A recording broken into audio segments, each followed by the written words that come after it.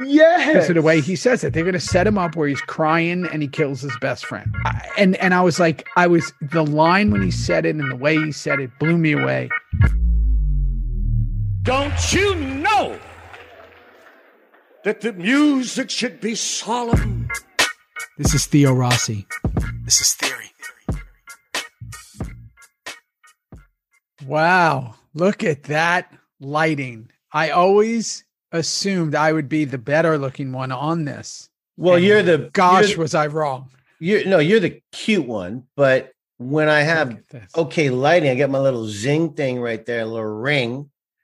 I've got hey, whoa, microphone.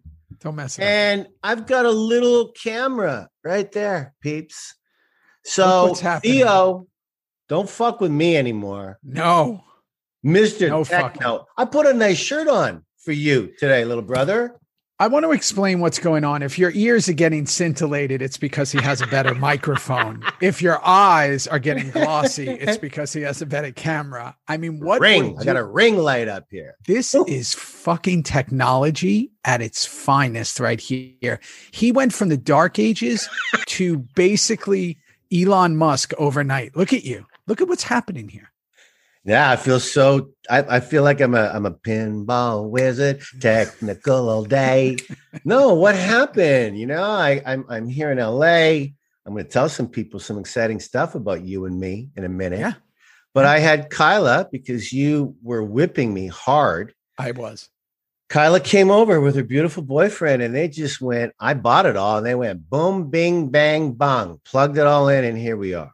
I mean, it's just changed everything because, we always have those 1 out of every 6,000 people that's like, well, I can't hear you guys. Your audio's different. I'm mad. You sound so different. Yeah, I don't get it. Karate chop the keyboard. But now our audio should be seamless. Then also, you don't look like Marlon Brando in Apocalypse Now. You look like I can see you. Right? I can see your face. And more importantly, when those glasses were off before, those eyes were like, popping. What is happening? Joyce and Fred Coates. I had nothing to do with it. Can I just say right now to Samly and Fam Crow and these incredible followers of our family out there. I saw Theo Rossi this week, people. I know, for something special. I was 6 feet away. I know. Outside, we didn't even fist bump. We couldn't even fist bump. We couldn't do anything. He was ready to jump me and hug me, and I just couldn't do it. No. But I saw you, bro, and I'll tell you what, man. No fucking around. To slowly be integrated with my buddies again here in America, for me, selfishly, it's popping the crap out of me. I'm just so excited to see everybody from 6 feet away outside, man. I love it. I love every single minute. It's like sugar snap peas and hummus. Yeah. That's what you eat 24/7. That's all I can eat. You're so skinny for this part, dude. What is happening? I'm two of you now. What happened? It's so good. That's all. Today I was posting food on Instagram because I was making a list of when the roll ends, what I'm going to eat. Everything. Just weird. Well, I want you to eat everything. I'm going to do something weird that I've never done because, I'm a vegan. I eat super healthy as it is and all that. But I usually don't eat as little as I'm eating for this. But one of the things I'm going to do, because it's like overtaken my brain. When I was a kid, I used to love breakfast cereal, right? Yeah. More importantly, Captain Crunch. Chocos, Shreddies, Fruity Pebbles. Canada didn't have it like we had. Fruity Pebbles, Cookie Crisp, Fruit Loops. Did you ever have Fruit Loops? No, maybe. We had them, but I didn't. Lucky Charms, no. Lucky Charms, Frosted Flakes. Mona wrote me the other day. He said Frosted Flakes with a banana is like a New York strip to him. And if anybody knows Mona, that's a bold statement. So, yeah. So I'm gonna do a breakfast cereal. I got a whole plan of what I'm gonna do the day this ends. You pop through this character and it's over. I'm looking forward. I mean, in Canada, what would you have? Like bangers and mash, or is that Europe? What do you guys eat over there? What, you talking about breakfast cereals? or anything. What do you? Come on, we like you guys. You know that. You've seen me. Yeah. I'll eat more steak. I'll eat more chicken. Yeah, you're a meat guy. I like my veggies. I'm just trying to stay away from sugar these days. I'm about to go to a gardening center and loan a lot of money to people and cut my hair. So I'm ready to go. Look at that this week. Face. You shaving every day? Pretty much. You know me. I like to put a little hair on my face when I'm not working because it just makes me feel I can hide. Yeah. But yeah, man, no, it's clean shaven. This guy's as clean can be. Clean as a whistle, as they say. Mm-hmm. What do they mean by that? I have no idea. And who cares? Is a whistle clean? Who cares? Never. Not. But it's in your mouth. You spit and spit all day long. It's clean disgusting. As a whistle. Really? No, it's not. Whistles ain't clean. Who made that up? Spit, idiot. It's not clean. It's such a silly statement. So here we are. So you and I were together just before we get into our capybara. Am I saying that right? Sure. Okay. Who cares? Before we get into it. Sure. Capybara. Yeah, that's how I'd say it. Did you look it up? Yeah. Oh, I didn't. Okay, good. I was hoping you did. So before we get into that, we did see each other, which was incredible with a few other folks that were all 6 feet apart. I was making sure that I was nowhere near anyone. And it was because we got some cool stuff coming up for the show. I'm so excited. I'm just your sidekick in this. What? Yeah, are you going to say anything or not yet? Not yet. Okay, cool. But you know what we could say? I mean, we might as well say some things because it's kind of a fact. In the next few weeks, because after this episode, we're doing 111 Capybara. Yeah. Capybara, whatever. Who cares? Right now, right here, live. Yeah. Right here. We're about to get into it. A lot of take. Once we get into that, then we've already done 112 because, we used to go out of order and be crazy. Yeah. And be wild. And it was anarchy. We're going to go to the finale. It's going to be the finale of season 1, which is super exciting. Super exciting. And on the day that we do the finale, we'll have another announcement about some stuff that's going down with the show. Good. If everything clears up, there is even talk, and this is super early. I don't even know if you know this. When we get past all this, and make no mistake, we're going to get past all this. We're in the process with vaccines and all that stuff going on. And we're back out in the world sooner than later. You and I used to do those Comic-Cons, at least a few a year, 3 to 5 or a couple all over the planet. There's also talk that when we're doing those in certain cities, certain places, we might even do like a live Reaper, a live one of these. That we will. Yeah. You and I will. Cool. We're going to hook it up. On stage. Fans will come up. Fans will be in front. Fans can scream out their questions. We can talk about like we know nothing about what we're talking about, which we do really well. And what a great day that would be and will be. Fingers crossed. And we'll watch an episode like live with them. We'll do which we did in Vegas once, you and I, back in the day. Remember we watched the finale in Vegas with like 200, 300, 500 people or something? Never forget it. Never forget. That was fun, right? It was. What episode was that? It was season 5.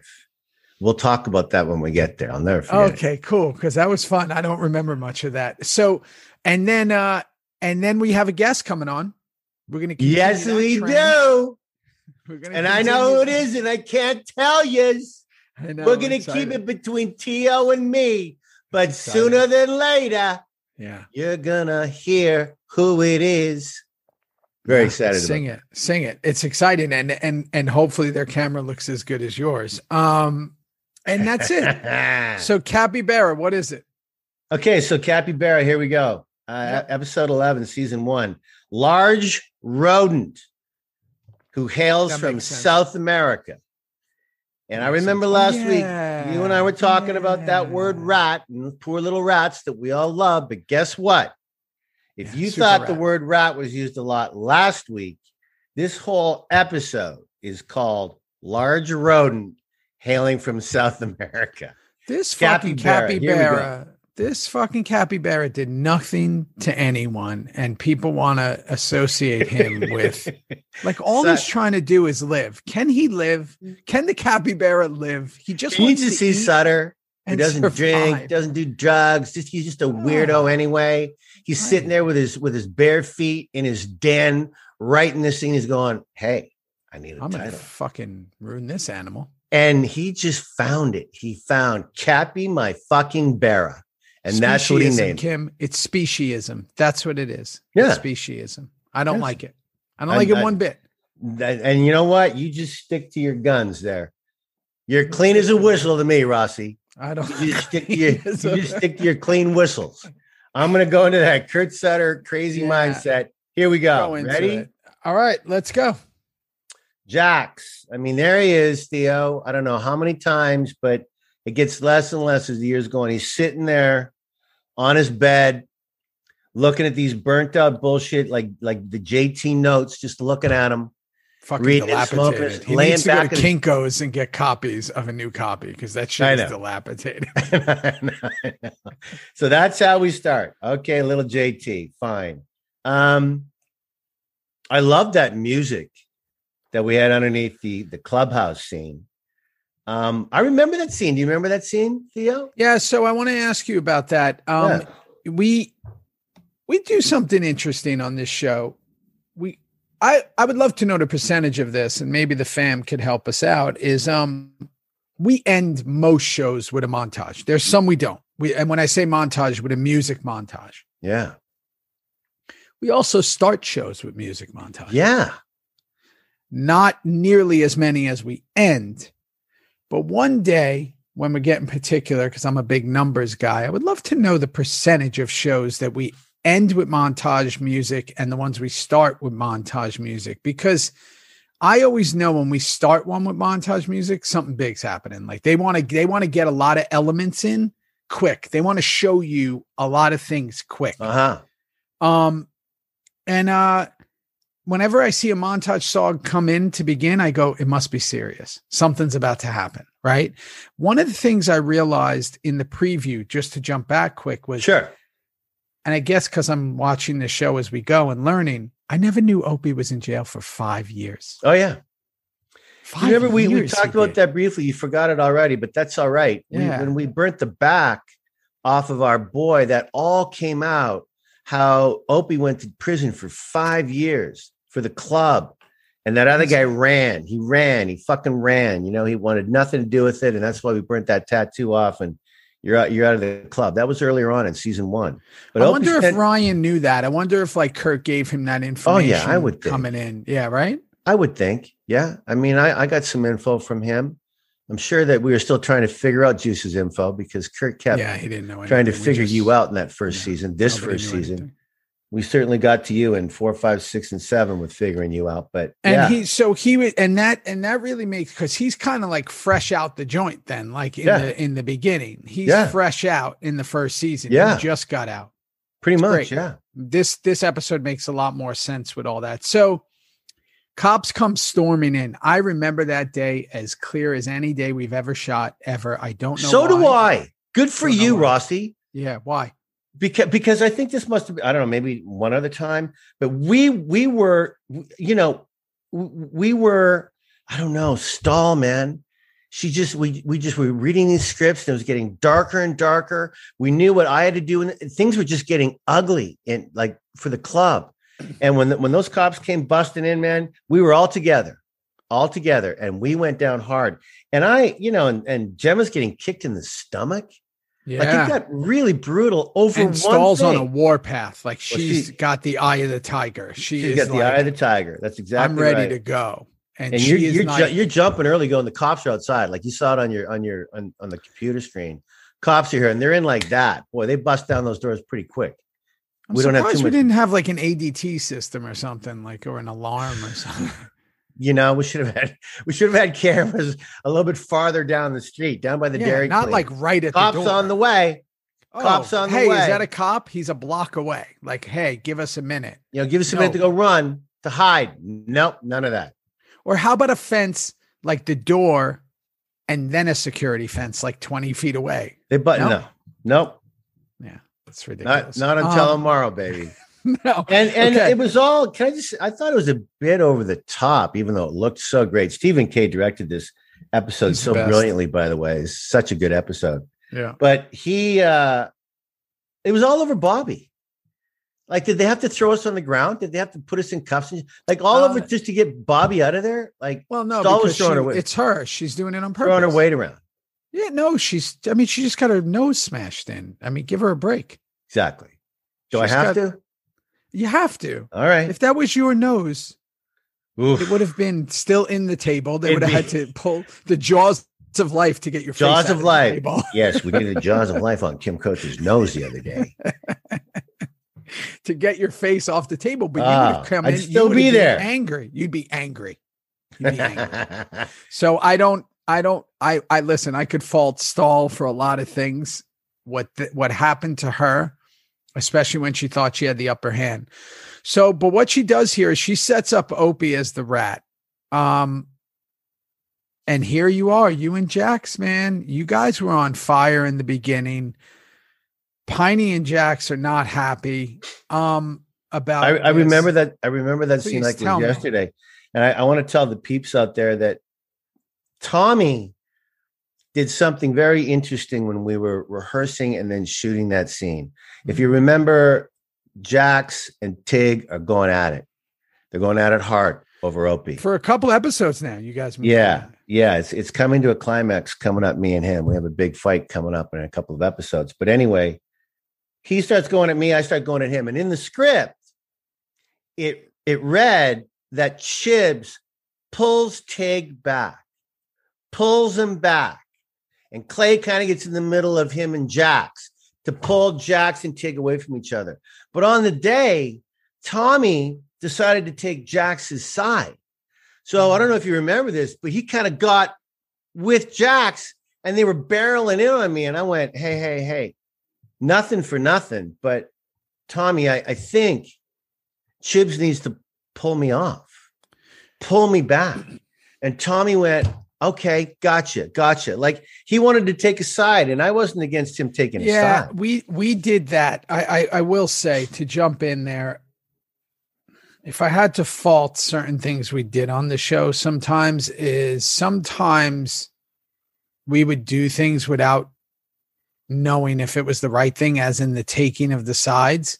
Yeah. So like, that's why I was so surprised, like down the road, not to fast forward, but like when Juice was like going through his stuff and like somebody would reach out as opposed to, wanting to kill him all the time. It was sometimes, again, I don't want to say we let personal relationships morph into our character relationships, but like sometimes it wasn't about taking sides. We were a club, right? And I think that even what Tig was doing in this scene, all signs were pointing towards Opie did something bad here. Tig was just being Tig. And I make a note down the road here on this episode where I'm like, Tig and Clay are just trying to protect the club. You know what I mean? Like, I know that's hard to think about. So and Jax is acting from an emotional place. Yeah. Because that's his brother, his best brother. Yeah. And Piney, that's his son. Yeah. So people like Chibs, like Juice, I played it, and it's probably the only thing I played right in this episode. I was more upset by it. Yeah, I can see it in your face, bro. You're upset about everything in this episode. Because this is a kid who has no family. And if he thinks the family's going to get destroyed, he's upset. Yeah. That's the way I had to look at it. You wore your emotions on your sleeve, which was awesome, actually. So, but Tig was like, if this is what it is, let's handle it. Yeah. And at the end of that, and that's right. And at the end of that scene, it was a great shot. It actually ended on Tig just staring out at Jax about what just happened, about what's gonna happen with Opie, not really knowing it yet. As we figure it out this episode, we figure it all out. But it was a great ending to that scene. I thought leaving it on Tig was pretty cool. And also remember, like, if you really drill down on things, who's probably done the most shit that can get him in trouble in the club? Tig. Probably. Right. So he's thinking, if this guy's in there, again, I got to make an animal reference, chirping like a canary, poor canaries. If he's in there doing that, Tig's going to be the one who suffers the most. Right. So we're the protection of the club. You just said it, and good for you. So, okay. Then Jax goes, Unser being detained. I thought that was a great little note there. Just having him in the cell, which was so bizarre. But it's bizarre. How did we let that? It's just so weird that Unser was being locked up. Jesus, talk about losing all the power we thought he had. He's in fucking prison, his own prison. Yeah. I have another stupid note. I have a stupid note because I like to analyze things. How did Jax get back to the jail cells? All right, guys, I'll be right back. From our girl. Gosh, our Saskatchewan girl. I just love her. So that's your explanation. She said, "Go." So. He's back there in the prison. Back there. Come on, come with me. Okay, let me show you. I'll buy it. I'll buy that for $1, a Canadian dollar. Yeah. Okay. So Wendy is back. I love Drea. I truly do. She's one of my favorite actresses. One of my favorite people. I concur. She's I miss her like crazy. Yeah. Every time she came, it was just a ray of sunshine. The whole history with her in The Sopranos, and then coming on our show, and she looks so beautiful in this scene. Yeah. She's been 64 days sober now or something. Yeah. In the show. Yeah. I mean, trust me, Drea doesn't wear an ounce of makeup. That girl is so beautiful in life. She brings it. She's just a force. She's like a force. Like when she comes on, you're like, okay, it's not The Sopranos. It's not all that stuff. It's just, she is unapologetically herself, which is such a rarity in the world. Yeah. And when you see that, there's an energy to that. That's pretty amazing. And when she came on the show, I mean, let's be honest, The Sopranos had just kind of finished up and it was the biggest show in the world. She was a significant character on that show. Her being a part of this even in the smallest fashion gave a lot of validity to what we were doing here because our first review of Sons of Anarchy, I'll never forget this. Well, the first review I read, which was in like the New York Post or something, said The Sopranos on wheels. And I was like, holy shit. And then I was in Manhattan on a break from the show. I don't remember when it was, season 1 or whatever it was. And I ran into Gandolfini, Jim, at this place, this restaurant, this bar. And he said something to me about Drea. And it was my only time meeting him. And it was pretty extraordinary because it's, rest in peace. Sad ending to an incredible human being. He was a great guy. Rest in peace. One of my favorite actors. Absolutely incredible. Get Shorty, True Romance. He kills it. One of the better character actors to ever exist. And when I met him, he was talking about the show and talking about Drea being on the show. And it was just a really cool moment. So again, she comes back, sneaks into the house because the locks have been changed. That's the first thing. I forgot that she came back to Jackson's house. I forgot all about that. The cleaners are in there. The painters are in there. Gemma's going to spend $2,300. She had a little scene with Clay earlier. We're going to spend some money on the house. Why? And there she is. And she walks in and it's like, oof, what a mind blast for Wendy. Question.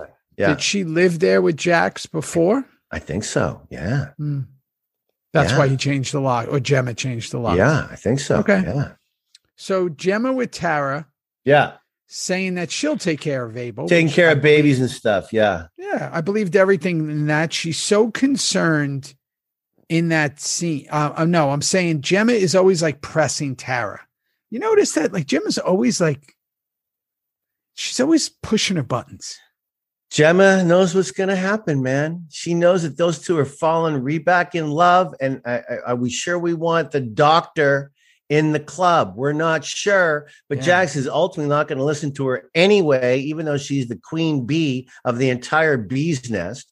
And now here's Wendy. And we'll get into this more. There's a nice scene when they meet up. But in that, I mean, they're both so good together. And again, oh man, it's why Tara and Gemma, when it comes up for season 6, which I happen to be a part of, was so incredible because Gemma and Tara had this incredible way of existing together, this push-pull in every scene they were in. And I don't think I've ever seen it really as defined as this one, before we start getting into the later stuff, because she's like, I'll take care of the baby. I think I've done it before. Men do this and I do this. Yeah. And then she starts measuring her up. What are you going to do? What's your plans? You want to have kids? No, I know. It's great. It's great. It's such a chess thing going on. Right. You know, it's just great. So then here we go to Juice. I give the bad news about the bank. I love these little clubhouse scenes with three of us. I mean, it doesn't look good for Opie. Josh has heard from a neighbor that Opie and his entire family were picked up earlier with 3 black, sedans. So the audience, Theo, and you and I were an audience last night when we watched this show, separately, obviously, but we watched the show to take our notes and whatnot. The audience is being spoon-fed what's going on with Opie and his family and his kids. And we, as a club, know none of it. We're just getting that's the greatness of this show. This audience, which is just growing bigger and bigger and bigger for Sons of Anarchy now at the end of the first season. Yeah. They're just getting spoon-fed all this shit from Stahl, and it must be driving them fucking nuts. Because it drove me nuts watching it last night. I got to tell you, I was thinking, it's so funny that you say that. This just drives me nuts that we think the same things. And I don't know if that's a good or bad thing, but I was like literally thinking while I was watching this, I was like, this is episode 11. I was like, if I was binge watching a show or watching a show on television and one of the characters that I started to really like, Opie. Right. Oh my God, they're turning this guy into, he's a snitch. And we're going to lose him forever. Right. And this is going to divide the club. You want to jump right through the screen. And you're going, what's going on? And they're not showing him.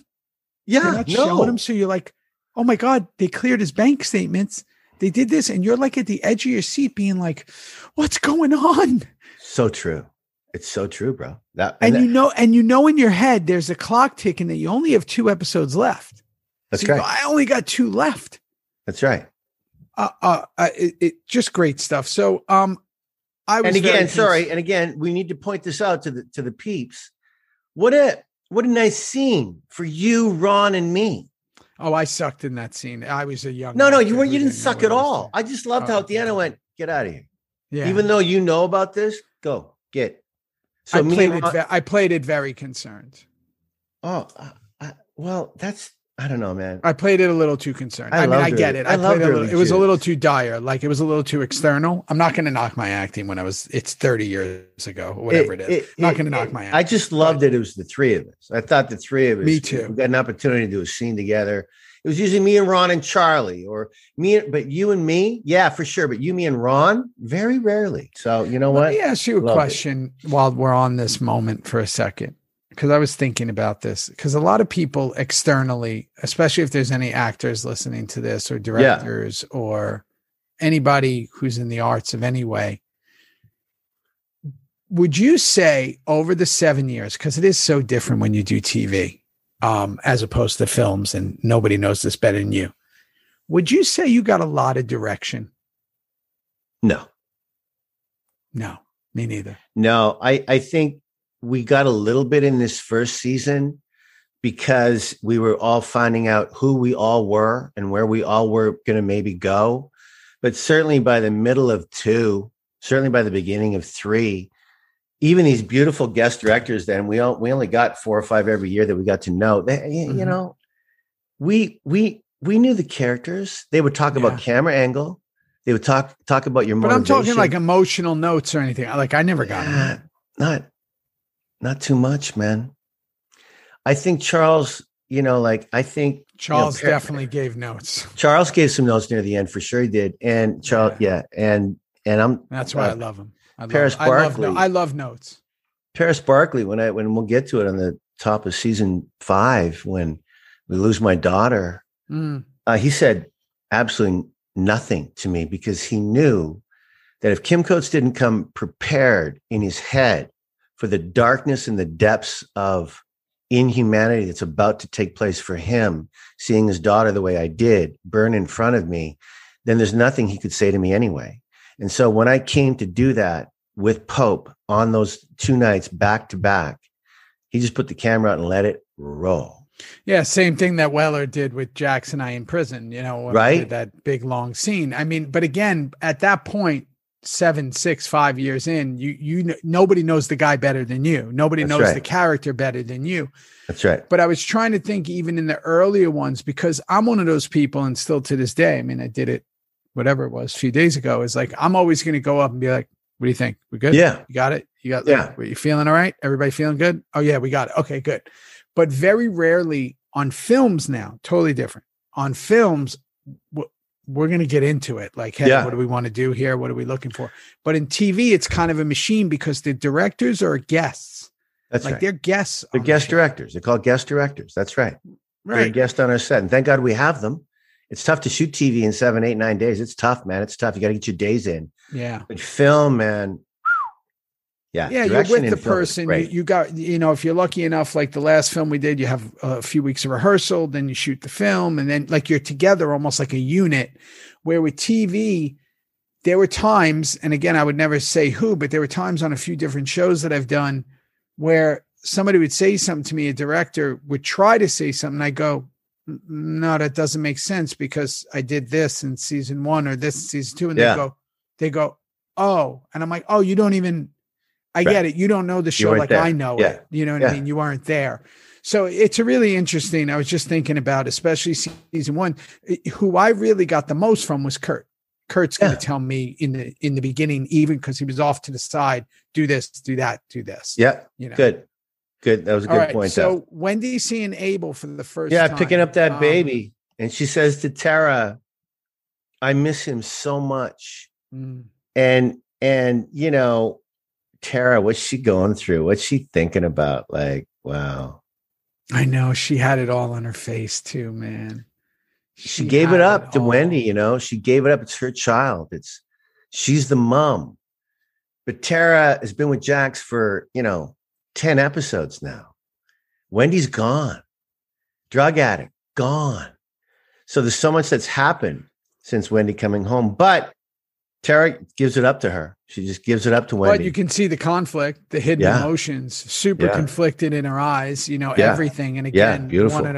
I'd put Sons of Anarchy up against any show for the acting and the eyes on this show. I mean, so much being said without anything being said. And can I just say, I'm so glad you brought that up. Stephen Kay made a choice in this episode, Theo. Do you know what he did? He did more close-ups with 2 people in a scene than I can ever remember. We have so many close-ups. I'm talking close, close. And you're seeing everything in the eyes in this episode. It's pretty phenomenal. Yeah, I love Terry Malick style. I want to feel that sometimes when I'm watching film and television that I'm walking next to the person. I want to be here. Yeah. Because again, you can't really fake the funk too much when it's right here. So I want the camera to be on my face at all times. So Mary shows up, man. How much do I love Mary? I mean, the way she talks, that New York slang, the thing. Angry. Kids hate me. I don't give a fuck. Just upset. Really Comes good. In angry. Like when you. Oh, and did you feel Gemma playing her kick to the stomach? She was playing that pain in her gut. I was going to ask you that. I'm so glad you said that because she was taking medicine. Is that what she was playing? Yeah. She got kicked in the gut so hard. So by Stahl. I didn't know she had heartburn or something. No, it was that kick in the stomach. She kept playing it all through the whole episode. It's kind of good. Oh, great. I didn't even notice that. I love you and I put pebbles in our shoes, remember? And I wrecked my motorcycle wreck. I remember wrapping some hard piece of stone in my knee to remind me that the pain I just did a movie where I got stabbed and I literally put one of those big clips on my back, like a idiot claw clip. But that works. Holy fuck, did that hurt? I literally had it on for the whole movie and my skin was purple and getting necrotic. And I was like, I am things so actors do. Yeah, the things they do. What is stupid. But no, I'm glad that you said that. So Mary comes in. She's just this incredible ball of energy that I was just in love with when I see it. So Jack's saying it's a setup at the table. This is an incredible take scene. Let me be the first to tell you. Yeah. You got to tell me about this scene because there's so much going on. I will. Again, it's another threesome, right? Jax, Clay, and Tig, the chapel. I love these threesomes. SOA was never better than when there was 3 of us. There's something about 3 that it's not just one-on-one. There's something, there's who's going to talk, who's not going to talk. Jack says Opie is being set up, and I say no, he's not.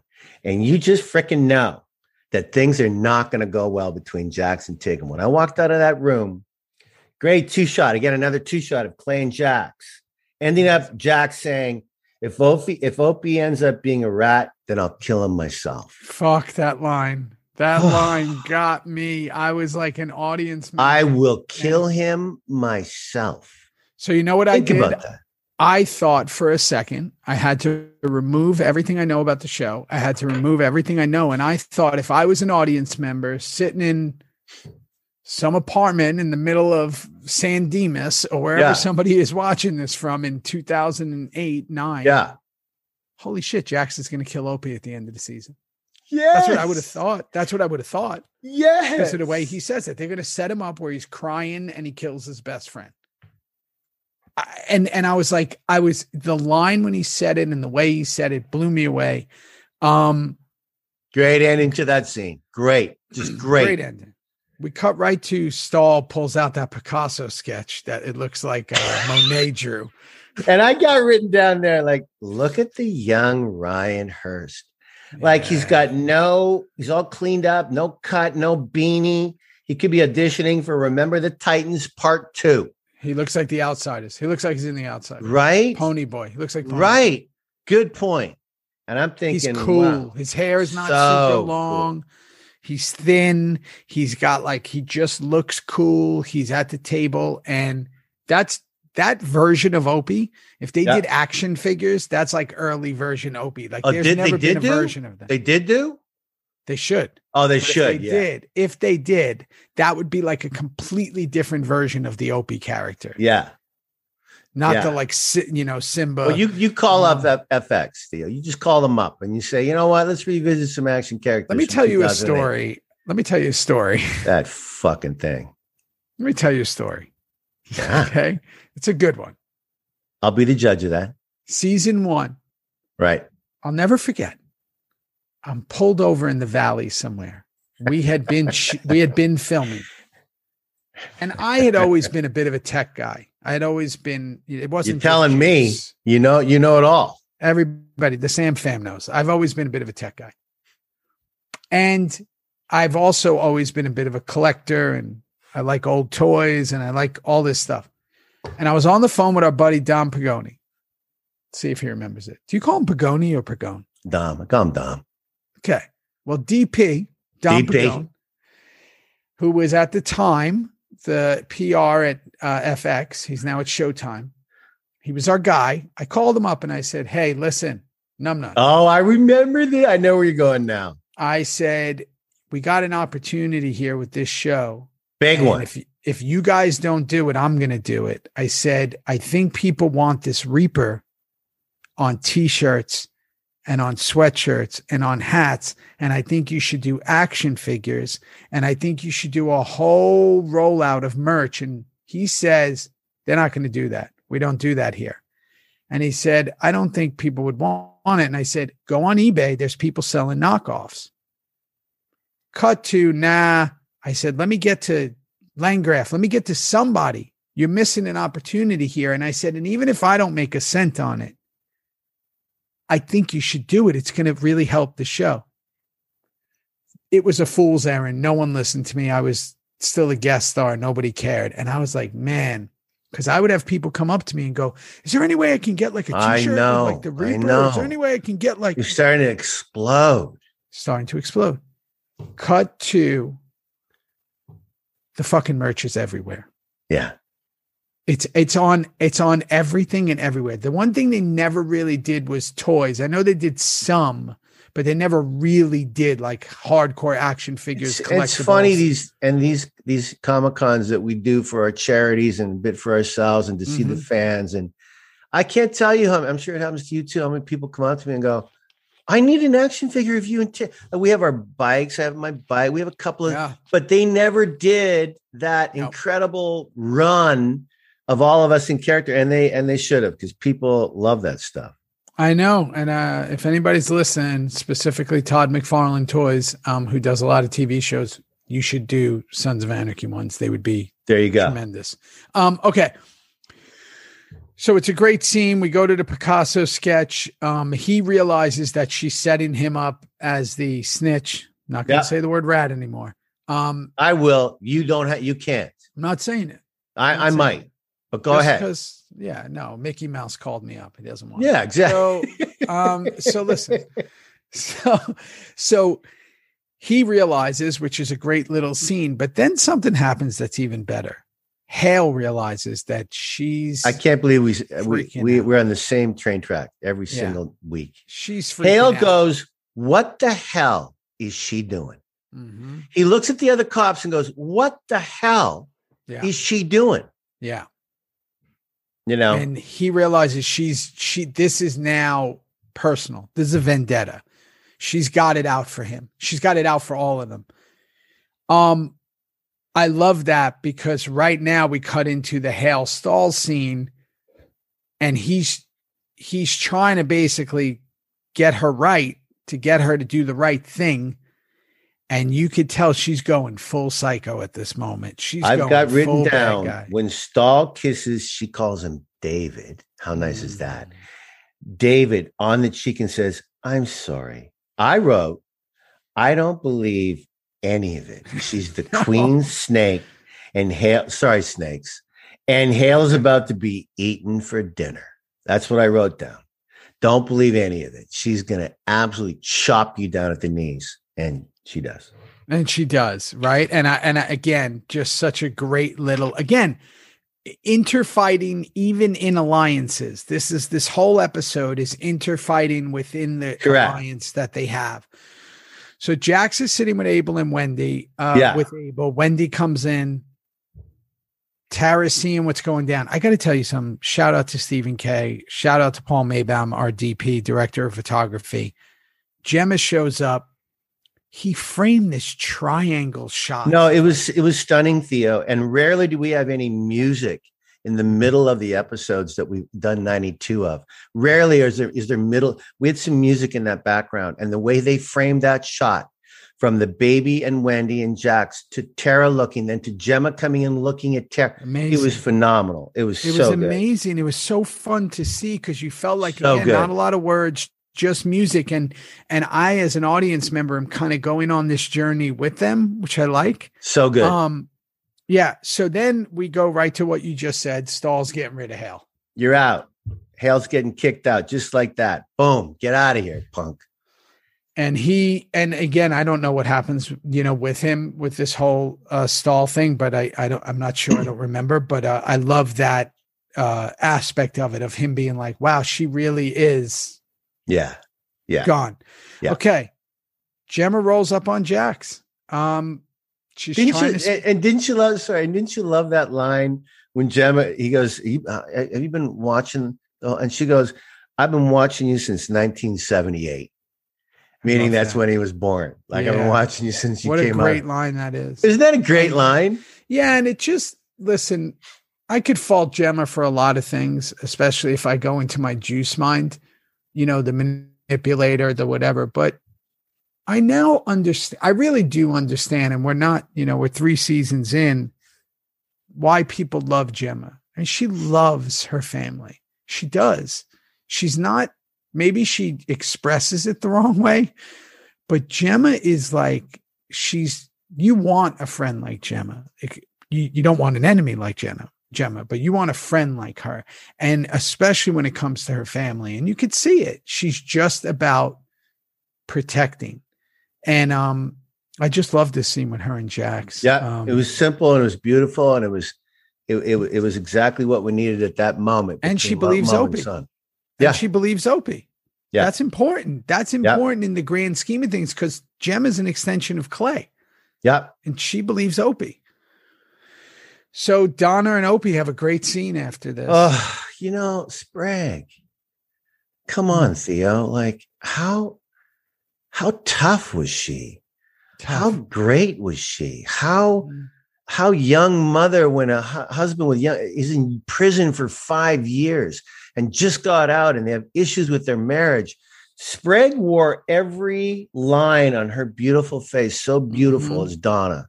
Mm-hmm. I could just, no wonder I felt so upset as Kim Coates and as Tig when we had to say goodbye to her. Get to that. I mean, and again, I want to ask you this: at what point do you think the writers knew? That it wasn't going to be Opie. I think they knew by now. They certainly knew by now because it's all in motion now. But it was a while ago. You said something so interesting a couple of weeks ago. You said something about FX and Kurt, and everyone's looking at the dailies and putting the show together a little bit and going, you know what? That Jax Opie dynamic is really cool. It's popping, yeah. It's really popping. Maybe we hang on to that for a little bit. And no wonder, Opie was, the first major lead to die on this show. We had other leads like Piney and Halfsack who passed away on the show, and Hale. But arguably, Opie was the first one to really go. Opie went, it was a whole. And I think that's exactly what Sutter wanted to do. You got to say spoiler alert before you do stuff like that. Oh yeah, well, all right. Spoiler alert for the people who haven't watched the whole show.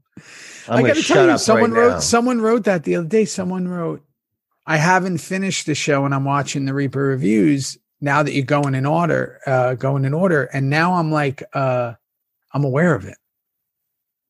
Is that good or bad? Well, I'm aware that maybe I shouldn't mention big. Oh, you're aware of it. Yeah. Theo Rossi's aware of it? Theo Rossi's aware of it. Oh, okay. Well, I can play that game. You know me. I take direction well. Play that game. You take great direction. Let's play that game, because if there are people who are listening to this and they're just like, maybe they have a season left, maybe they have 3 seasons left, maybe they're just on, they're going with us. That's fine. Maybe we don't give away things. I think that's a very good point. You watch. I take direction, son. I can do that.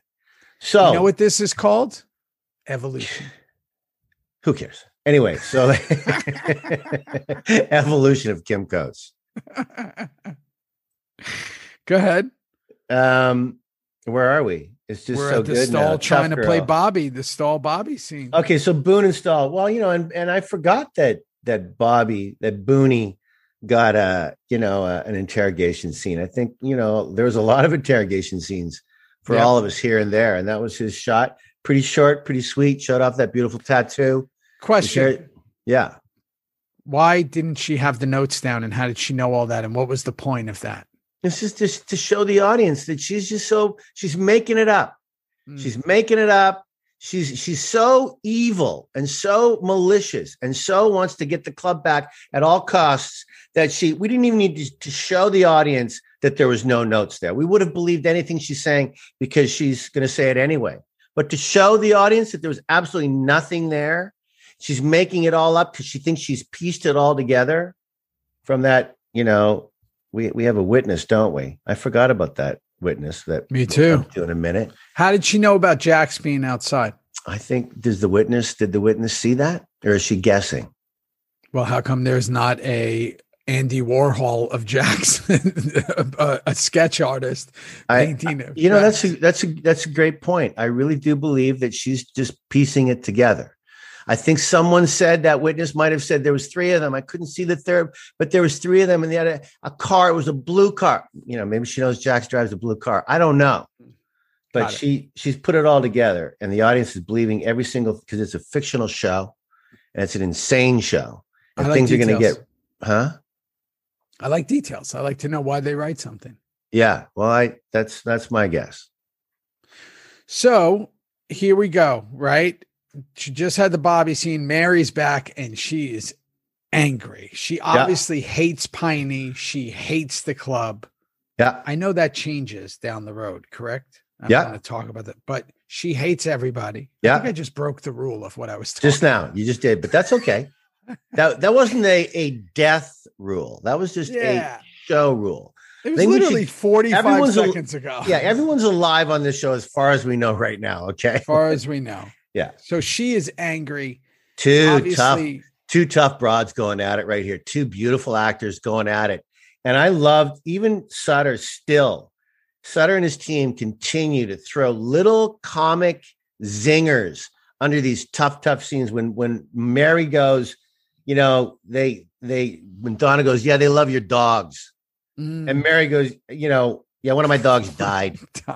Like, I just laugh at that. And one of them's dead. Poppy died last week. She's gone. Obviously, Piney and his tequila put her through hell. Let's just assume he put her through hell. He did. But you know what's cool when you think about it? This is why I love canon stuff and whatever. She was probably friends with John Teller. Boy, you know what? Right? Maybe. If there's a prequel, she's in it. Oh, has to be. So JT. Cool. Oh, yeah. JT and Gemma and Piney and Mary. They were around. It's never going to happen because of logistics of the ownership of the show and all that. But man, I am so down for like a 60s, 70s prequel to something. It'd be unbelievable. Called The First Nine. No, it'd be unbelievable.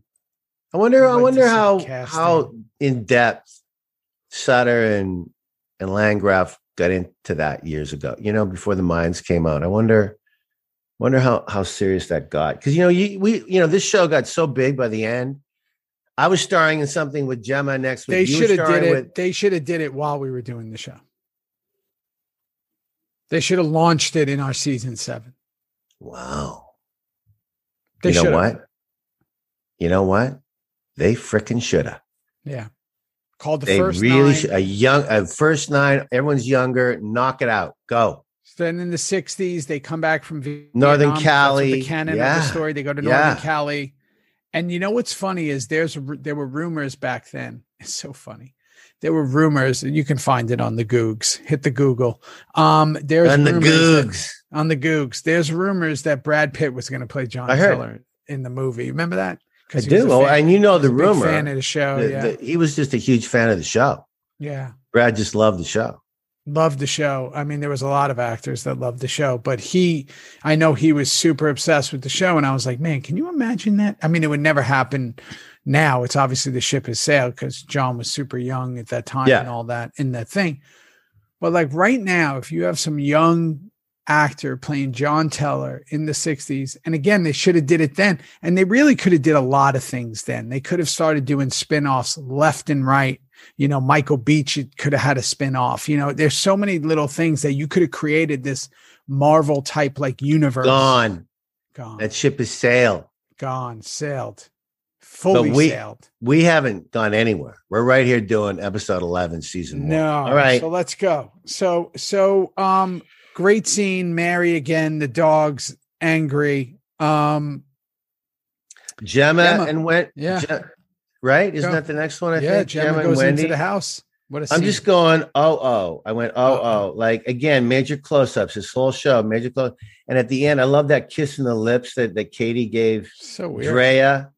And Wendy is left with an absolute chance of getting back with Abel and Jax with Gemma's help. That's what I wrote down right there. There's a real chance that this girl could end up back with Jax and the baby with Gemma's help.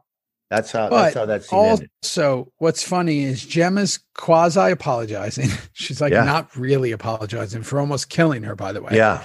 She's kind of like, I didn't do that. I shouldn't have done that. You think? Okay. She couldn't look her in the face when she said it. It was a half apology over her shoulder, but that's a lot for her, a lot for Gemma, probably.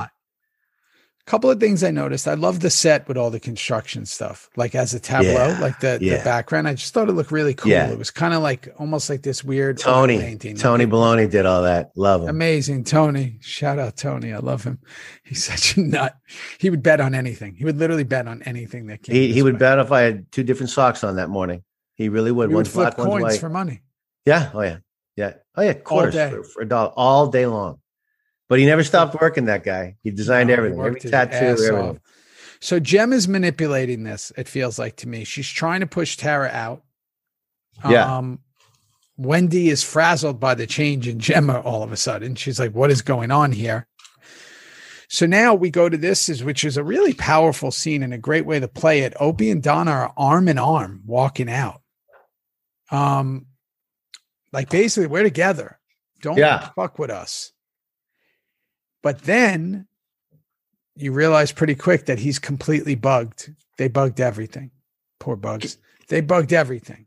Can I, before we get to that final scene, let's bring up one little thing here with Tom Everett Scott, who plays Rosen. It's not there yet. We're not there yet. Okay, keep going. They're bugging. This is Opie and Donna walking out. Yeah, copy that. Notes in order, son. Keep going. They're right here. Go ahead. So Jax is trying to guarantee his safety to you and to you two. You and Jax have a little bro hug there. Yeah. He's trying to outside. Right. I forgot about that. So it's kind of a cool thing because you kind of give like this half hug of like, yeah, of course. He's going to come in and talk. Of course. Like if he's fine, we're good. I didn't believe a second of it. Do you remember like kind of the way, because you guys were about to go see I do, but that was before that's before we find out all the bugs on his truck and his phone. Correct. So we want it to work out, but we've already had the conversation where this is not going well. Opie's the money, the bank being clear. We can't prove it yet, but we just need one more thing. Clay and Tig need one more thing. And it's going to be a bad day for Sons of Anarchy. Well, and then again, now here we go to the seniors talking about with Thomas Everett Scott, who, amazing. What happened to him? He got a great actor. TV show. He got a TV show. Oh, is that why we wrote him out? Yeah. Because he did 3 episodes for us and he was long gone. He got a TV show. Oh, okay. He was the lead of a TV show and they don't have him under contract. Happened to everybody, Donald Logue and everybody else. So okay, cool. There you go. Yeah. But, I got to tell you why I love that scene as an audience member. You guys are outside eating ice cream. Oh, and I just wrote down, I ate so much ice cream, Theo, that day. Theo, let's do it again. Start a little bit farther back. Kim, grab ice cream. Yeah. Okay, cut. Okay, we got a little technical on the focus on the feet. Kim, you like me? I ate more ice cream. But you know what's cool? There's kids playing. Yeah, no. You guys are existing in the town. Yeah, no one's looking at you sideways. Good for you. Good point out, son. That's a really good point out of Charming, of a side of Charming that we don't get a chance to see, which is why Unser's in jail, which is why Hale is still got a little bit of softness for Tara, which is why we're still trying to do things for Charming in a way, even though we're getting deeper and deeper and deeper into the crimes of the day. Charming was still a pretty great little town with us living right in the middle of it. Here's my problem. I got a lot of problems, but here's one problem. Why is Opie taking the truck? I know that we need to do it for the bugs, but why didn't he take his bike? I know there's no answer to this. It's just the way it's written. He took the truck. He took the truck because it makes for a better scene when you're searching for the device, the bug. He would have took his bike. He's been in jail. Yeah. Well, if I you know what, it wouldn't have worked. He should have taken his bike because then we wouldn't have found any bugs on the bike because the bike wasn't in the ATF cop shop. The truck was. So, did they, I don't remember, but did they go right? Did Charlie go get Opie at the house? He did, didn't he? He should have hopped on his bike, but he didn't. He got in the truck, didn't he? Well, there you go. Yeah, but you know what? While he was in there, they could have went back to his house and bugged the bike. Could have done that too. Again, I'm just saying things that could be whatever. So here's the deal. This was I guess you would say harken back or a throwback to the original pilot, which you weren't there for. And I'll never forget this, the one with Scott Glenn and Emilio was playing the Tig role, as Hawk. That was the first time ever we were at a totally different set. Our clubhouse was completely different and it was way more colorful. Super blue and like very colorful. And I had hair and not hair like this, but I had hair and everything was different. But one of the things I'll never forget, because DL was there, is lift off. I can't wait to get him on this fucking show. Anyway, we were doing the thing where we put the phones in the box. Yeah. And I remember this is taking like fucking 45 minutes while we were doing, like, it was like, and he gave like this big speech and we had phones in the box and they're going to track this. And I remember we're doing this original pilot with Scott Glenn and them. And I was like, they got to cut all that. This is taking very long. Eventually we stopped doing that on the show. We did. We did. Kept it in. But I wrote, we were still tossing phones in the box. Yeah, we stopped that. So they realized that was like a precious 3 minutes that we weren't going to lose. Done. So we're throwing the phones in the box. Again, that all plays towards what Tig's about to do. Juice doesn't trust him. Opie's trying to give his truth. Tell me, it's a great scene for you because what's going through for Tig? I have to say, this was actually a great scene for all of us. And I'm going to tell you why. This scene starts and then ends. And once this thing ends, the way this scene ends with me and Perlman,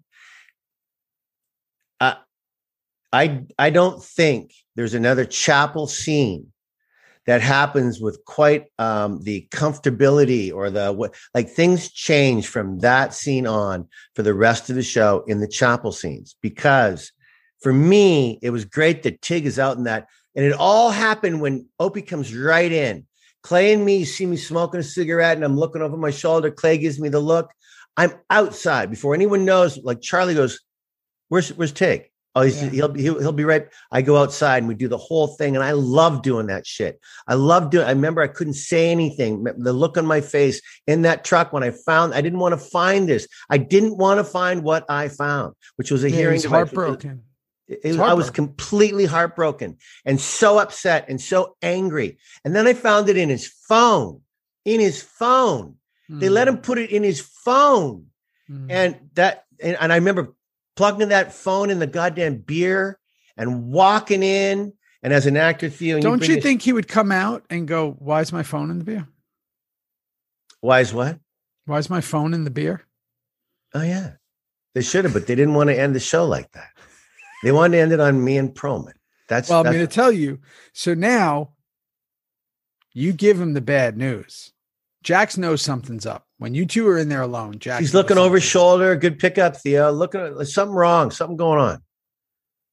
You're giving him the bad news. And it's so, again, remember, this is fucking episode 11. There's 2 left. As an audience member, you're like, holy shit, this is really happening. They've been teasing it. But it's going to fucking happen. And I swear I immediately went into defense mode. I was like, this is Stahl's fault. This is all Stahl's fault. Like I was like, this is not his fault. And I was like, no, don't do that. This isn't his fault. And I think that you're just trying to do right for the club. Like I can't fault anybody here. No. And except for her. It's brilliant storytelling on the behalf of Sutter and his team. It's brilliant. Because the audience is jumping through the screen at everybody. Wait, stop. This is not, but when Clay and Tig is completely unwavering, we've got to do this. We have to do this. And Clay, you feel his pain. You feel his undecisiveness when he goes, I've seen this happen to clubs and it shatters them for the rest of time. And I'm on him like a dog. I'm on him. Poor dog. I'm on him. And I won't let him off the hook with what Opie's done to the club. Meanwhile, the audience is going and no. And Stahl is going to get her way and it's going to, and so even Hale. Jax comes in. He just wants to make sure everything's all good. We all good? Did you see how I acted that, little brother? I smiled at him. We're good. We're so good. Because you're clear. You're clear of what's going to happen. Yeah. Now we did 12 already. I wish I might have to go back and listen to what we did. Just because I read the notes. I'm so curious of what happened in 12 before we get to 13. Well, I know 13 is going to be amazing. I could, well, again, we're not supposed to mention anything, but I think it happens in 12. Oh, really? I think we've talked about it already. Oh, yes, we did. Remember, it was the run up at the end. Yes. I could be completely wrong. So who's ever listening to this? Me too. Who's ever listening to this? 12 is already out there. So if you want to do a back-to-back right now. Yeah, listen to 12, peeps. Do it. Get caught up. I think it's called Sleep of Babies or something. No. Yeah. I think so. Yeah, bro. Good memory. Look at that. Thank you. So here's the deal. our next episode after this is going to be the season 1 finale. Finales and premieres are always very special episodes for a multitude of reasons. They really are. I get so excited. You know why, bro? Well, for many reasons, but I got to tell you, I've seen every premiere and every finale of every season. And I know you have too, because we went to them on the big screen. And so proud of this fucking show. So it's a show that I remember, but I need to rewatch to write down the notes. And I'm excited to do that. Yeah. And so here's the deal, everyone. Sam Fam, spread love. It's the Reaper way. Hit subscribe if you're watching on YouTube. Yeah, do it, everybody. Pass it on. Yeah, pass it on because it's super helpful for us. And if you're doing this on Apple Podcast, subscribe. Write a review. We're trying to get up there and get our rating. Thank God we're 5 out of 5 for all you fans. We sure are. We sure are. We have amazing ratings for the show. But, go and take a second, even if you just write, Kim is so handsome. Yeah. Just give it 5 stars. I can't get past those blue eyes. Or I can't believe Theo's hair is almost like Kim's was on this show. Oh, my God. He has TIG hair. Or look at his lighting now. Why did it take so long? I can't believe it took so long. Look at how cute Theo is. He's so cute. I wish he'd eat a hamburger. A hamburger and fries with ketchup. Eat soon. Oh, I know he's a method actor and he's into a skinny guy right now, but eat some fucking food. Have some lettuce. That's all I eat. But, go, and if you're enjoying this program, that's what my grandmother used to say back. I love that. You watching your program tonight? You watching your program, honey? Subscribe, do all that stuff. And guys, we wrapped up season 3. So those are all available, right? We finished season 3. Yeah. Okay. We're about to finish season 1. Those are all going to be available. Yeah. And then we're going to move on to season 2. And then guys, the wheels are. We go. When we get to season 4, it is game. It's going to be sometime in April 2021. The world's getting to be a better place with all these vaccines and people staying safe. We're gonna come through this. When we get to April, I might have to take a week off. I'm not sure. I'm exhausted. No, you're not gonna let me. We're consistent. And we're just gonna start season 4 and holy smokes. But again, a ways away. We got a lot going on before that. So subscribe, be a good person, and kindness always wins. Kindness always wins. Have fun. Be safe. Enjoy your life. Is that the end of the program now, Agent Sunshine? Are we done with the program? My program's over. I love you, 644. I love you more. I'll see you soon, brother. Good luck on set this week. I love you. Yes, you too. Bye. Bye. Thank you so much for listening. I appreciate each and every one of you. You know the deal. TheoryPod, #TheoryPod, capital THEO, small RY, capital POD. If we're talking Reaper Reviews, it's the #Reaper Reviews with the double R. Go everywhere where this podcast is available and go subscribe and follow Apple, Spotify, Google, iHeart, wherever.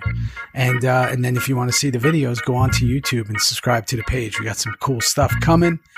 Like I always say, this life goes by in a blink. So stay up, stay awake, keep being the example.